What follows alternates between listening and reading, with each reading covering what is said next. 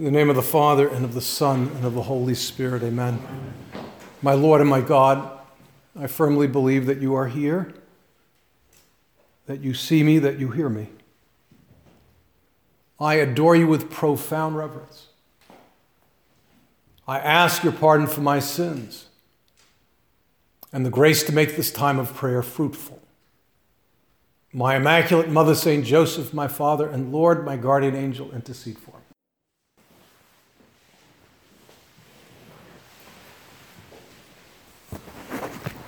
With your permission, Lord Jesus Christ, truly present with us in the monstrance, also in the presence of the Blessed Virgin Mary. And we take this opportunity once again to thank you, Mary, for the Eucharist. Thanks to St. John Paul, moved by the Holy Spirit, we're reminded that the Eucharist ultimately is traced back to Mary's yes. And in spite of the warm afternoon and the long walks and the hill climbs, we want to get some insights, Lord, in your word, because you reveal that your words are spirit and life, that we're nourished on your word. And if I lull you into a pious coma, offer it up, and sleep also becomes prayer, according to St. Josemaria and according to Pope Francis. And we want to bring to prayer the third element of the miracle of Cana. We took the liberty to see that miracle as an allegory of the new evangelization, wine being a symbol of the presence of Christ. It's a Eucharistic symbol. And the water, if you will, is a symbol of an absence of Christ.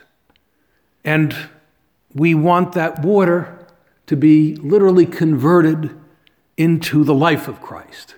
Isn't that what evangelization is all about? It's being instruments of engendering the life of Christ in others. A humanly impossible task. As you get older, you'll see how impossible it is. That the Lord asked for the whole world to come to his life, come into his light, and even one conversion, we experience how humanly difficult, probably the more precise adjective is impossible it is. But with Our Lady, everything is possible. I can't ever forget my own ordination day in this temple. It was a warm day, August 15th. Between the heat and nervousness, we were collectively wet. And the main celebrant, which was a cardinal of the Curia, head of the Congregation of the Clergy, Cardinal Silvio Odi, who was quite emotional during the whole ceremony, being a bona fide Neapolitan. And we were 58 men in the sacristy. I probably was the youngest or the second youngest. And he was very accelerated. And he grabbed our hands, and each guy, he said in Italian, senza lei non si può fare niente. Without her, you can't do anything. Don't forget it. Each guy. And that was it. He disappeared. He needed to take a long siesta. He even missed dinner. This gentleman, he's a Neapolitan. So he missed his pranzo because he was so emotionally spent. And Lord, I want to convert to that. That's a work of a lifetime. Without your mother, I can't do it. And Cana reminds us of that. But with due respect to the power of Jesus Christ and the power of the Blessed Mother's intercession, and I say this with respect, it's not enough. That's the most important element of the miracle. The most important part of the miracle is when Mary convinced them, you're going to produce wine somehow. Yes, but according to my own plan. And we see in this very first miracle, God has willed it so. And we see it in the example of the saints. God does need us. That's why he calls people to follow him. He needs us to evangelize. And we see if someone is very holy, perhaps that person in question doesn't see it, but eventually it's seen that people are attracted to Christ. If they're not holy, they're less attracted to Christ. It's that simple. And so we see that the Lord needs us. And following this allegory, there's a third step. It's the least crucial, but indispensable nonetheless. Okay, she's convinced him. He's going to change his plan.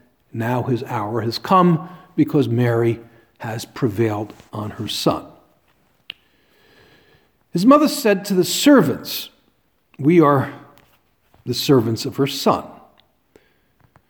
And these are extremely loaded words. In this phrase is contained all four Gospels. And within those four Gospels, I want to focus on a certain part of the Gospel. Step number 3. Step number 1 is speak with Mary. Step number 2, Mary prevails on her son. Step number 3 is Mary's last words, last recorded words. Do whatever he tells you. Okay. Now, if this is not taken to heart, there's no miracle. Even though she got him convinced. She twisted his arm and convinced him to turn water into wine. Do whatever he tells you. And Lord, help us penetrate these words.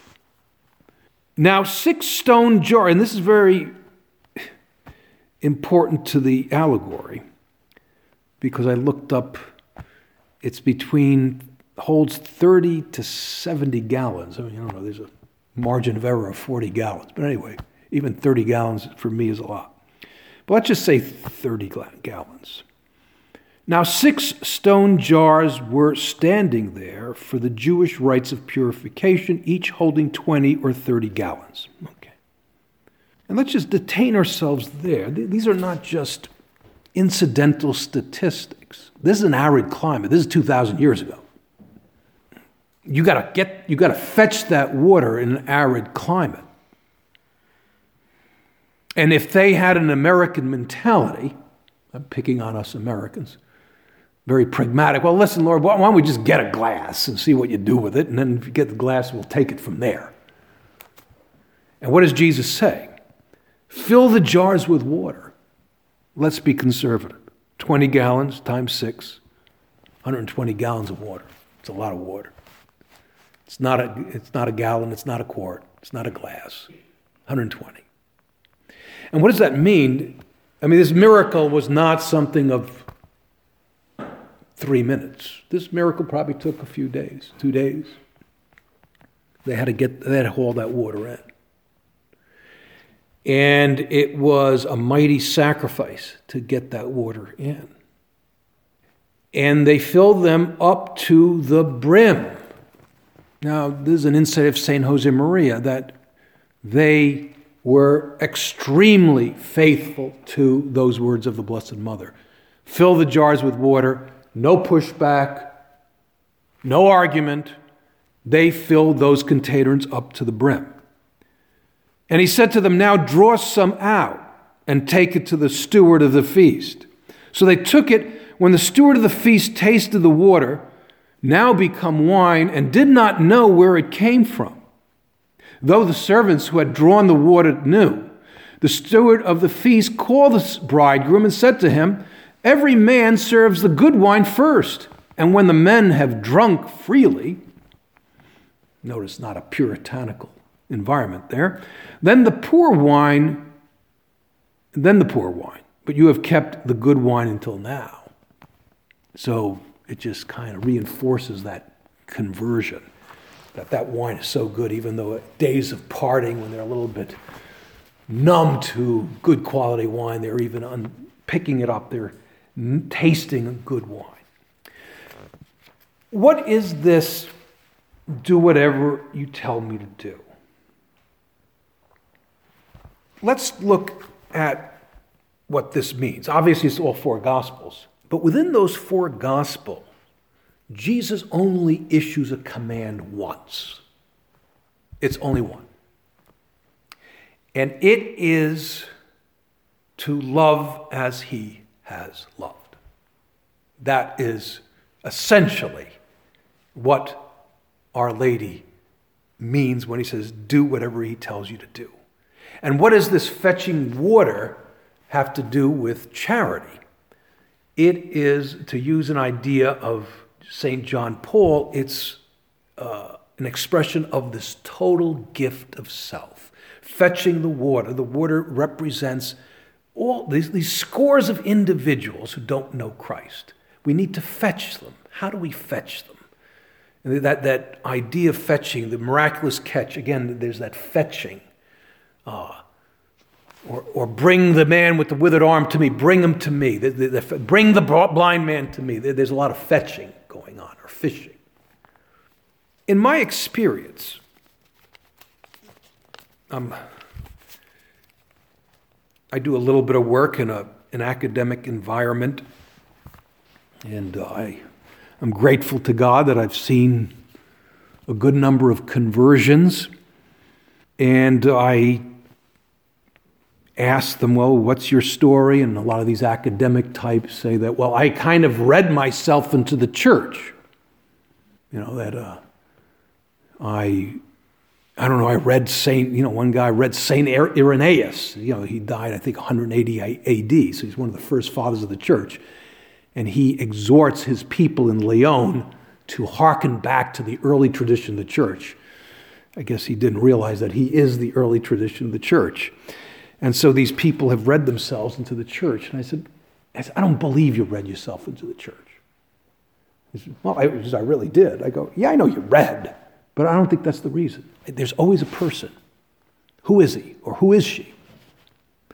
And 10 times out of 10 or 100 out of 100, there's always someone who typifies charity. And in this post-Christian environment, we need to always use the first catechism. We have to use our present catechism, but we need to use the first one. And Jesus does command us to use that very first catechism. And so let me read. Here we could almost say that the Last Supper is a workshop, a retreat, a tour de force meditation, call it whatever you will, on the new evangelization. The first evangelization is new. By very fact, it's new first.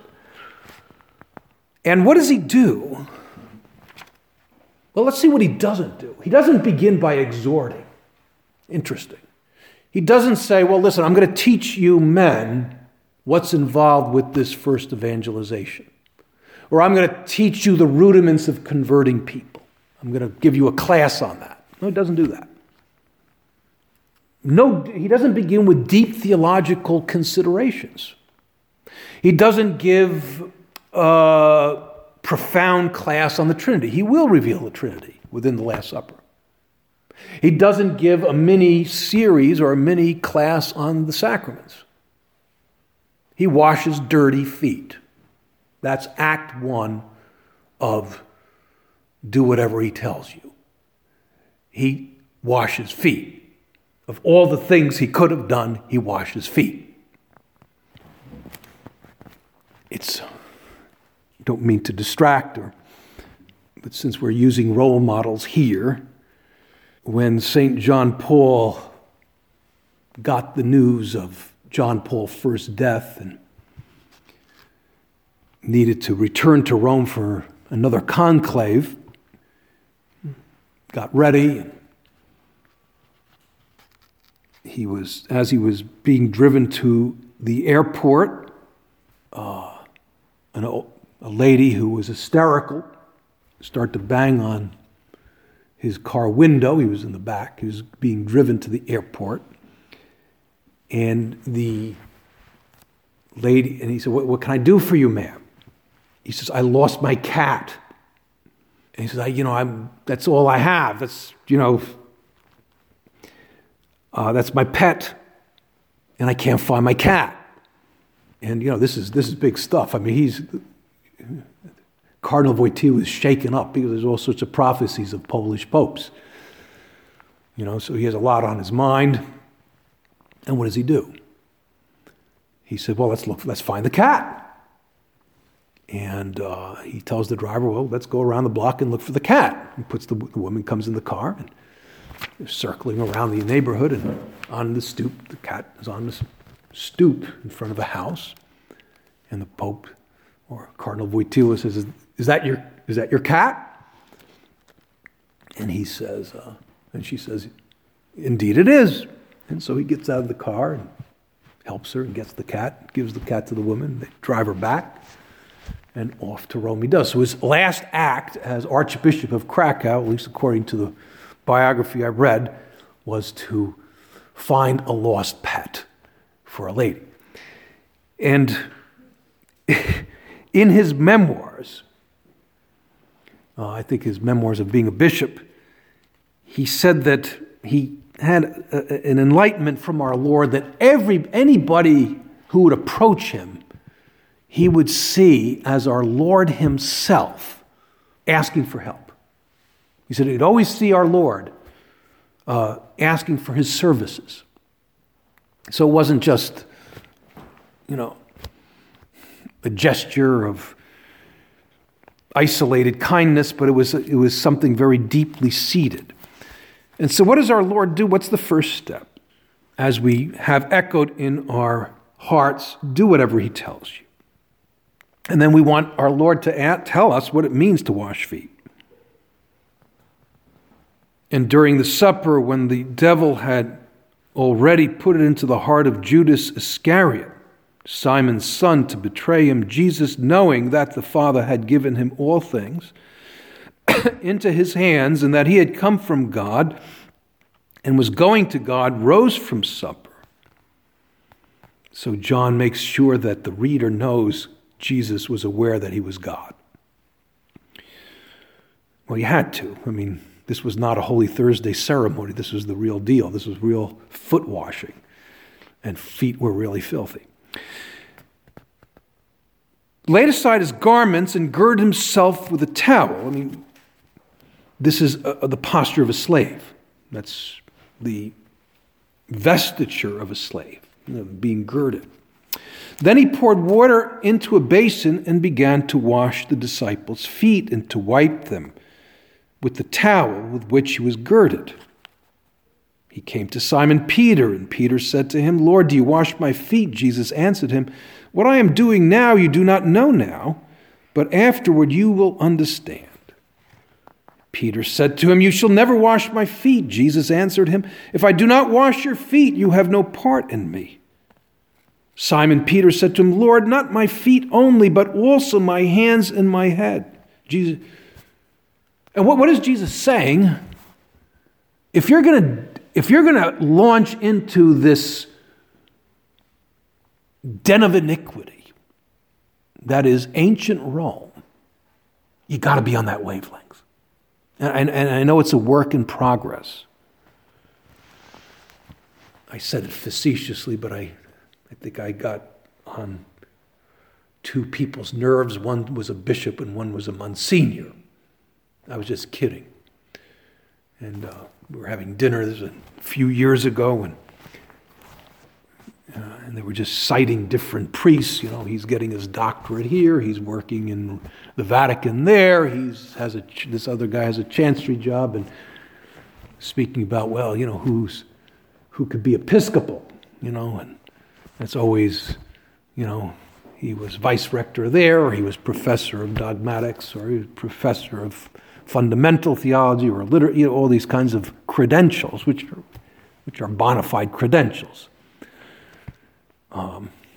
Administrative experience, that was being cited. And I said at dinner, I said, really, but what's really at issue? And they said, okay, Pete, what's really at issue? I said, what's really at issue is how good of a foot washer someone is. What? I said, yeah. I think last time I checked, the great high priest did a lot of foot washing and commanded the first ones to foot wash.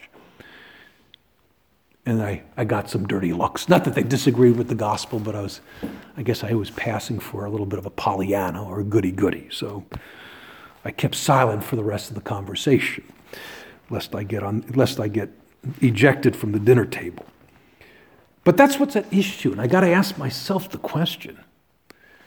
And I could always improve as a foot washer. And probably part of my confession is that I failed as a foot washer. Someone was inconvenient. Someone was inopportune. Someone's temperament doesn't square with mine. And I refuse to wash feet. No need to get discouraged. But what I need from you, Lord, is that that's a priority. That I deliver on this. That in spite of you, we all have our gifts and talents, but those are very secondary. And in fact, St. Paul says they're nothing.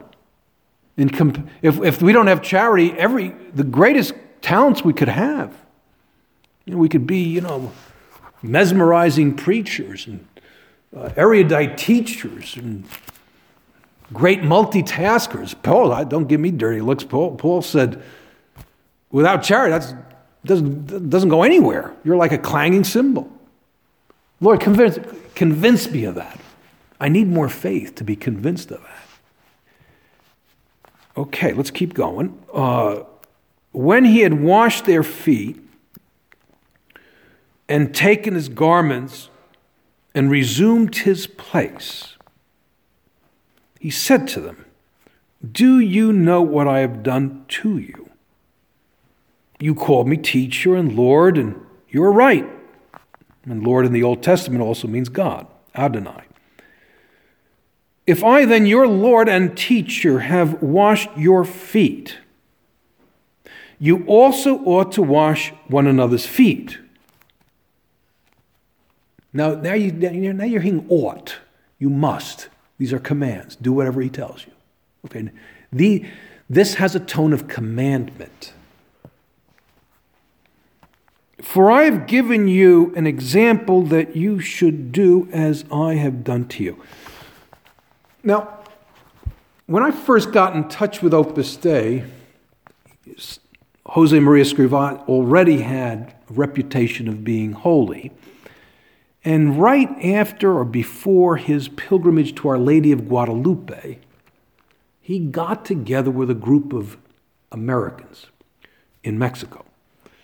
And he said to them, he said, I'll probably never see you again. He said, I want to leave you with something. He said, you have a great country. You work very hard. He said, but you need more heart.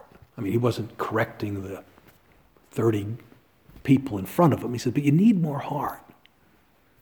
He says, you put work in front of people, something to that effect.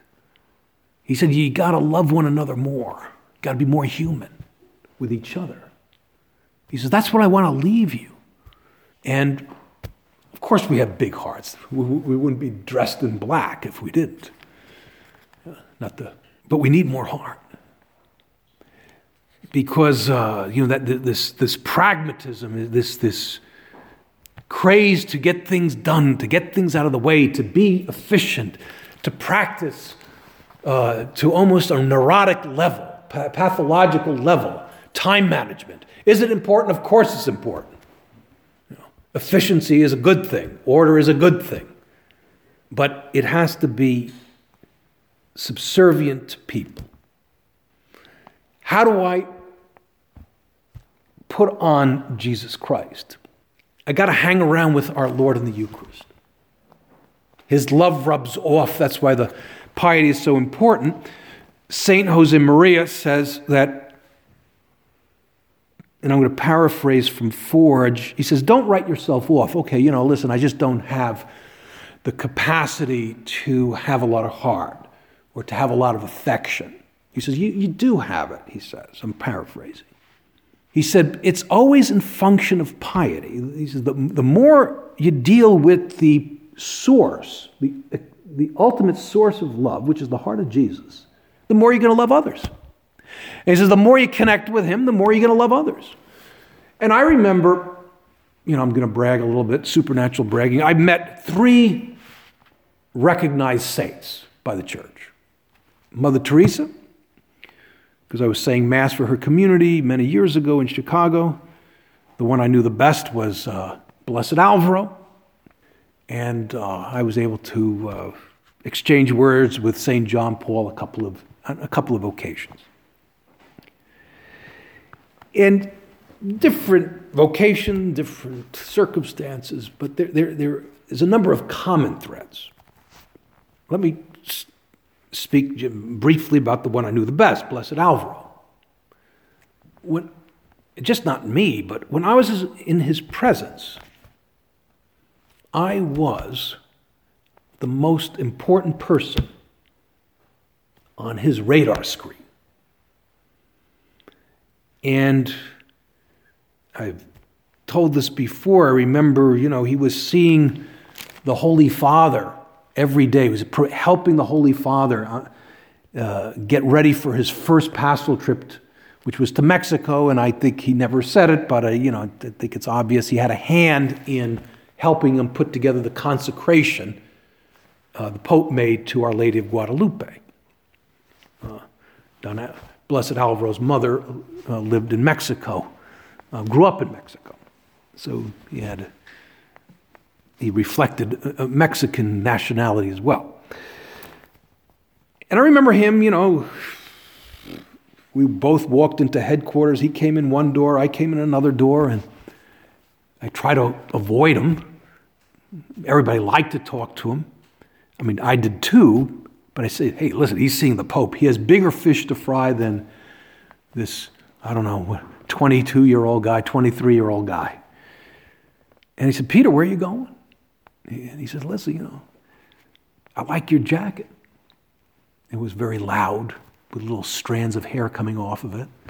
That's why God called me to the priesthood. I was a very loud dresser. And he was the only one who ever said I looked elegant.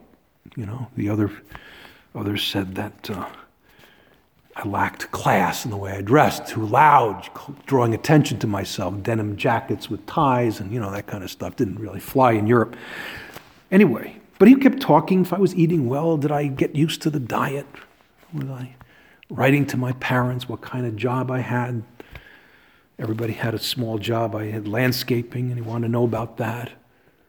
And, if I didn't know the circumstances, I would say, he has time on his hands. And he, no sense of rushing. And you had his undivided attention. And God rest his soul, and I'm morally certain that he's a saint as well. His right-hand man, who was also the prelate, now we call him Don Javier because he's died. I would say the same sensation, totally different personality. A great listener. And always, a smile on his face, always very interested in you. That's the foot washing the Lord wants. Our Lord wasn't constantly washing feet. He was washing feet when he said hi to somebody. He was washing feet when he said thank you. He was washing feet when he was tending to a sick person. He was washing feet when he corrected someone. That attitude of washing feet was always there. And so he continues, for I have given you an example that you should do as I have done to you. Now he's using the words ought and should and command. Okay, new vocabulary. Truly, truly, I say to you, a servant is not greater than his master, nor is he who is sent greater than he who sent him. If you know these things, blessed are you if you do them. And then he wraps it up, and we'll finish. I'll wrap this up. A new commandment I give you, that you love one another as I have loved you. Help me work on it, Lord. Show me, and we're all different. How can I show more affection? First to my brother seminarians, my brother priests, more joy, Just little things. More spirit of service. And maybe we could finish with this and ask Mary to reinforce this point in the way. Following the words of another writer, I tell you that your apostolic life, and let's change that phrase to life of charity, is worth only as much as your prayer. Then, and only then, will water be converted into wine.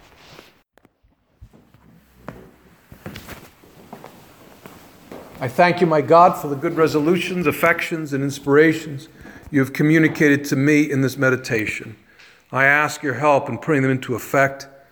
My Immaculate Mother, St. Joseph, my Father and Lord, my guardian angel, intercede for me.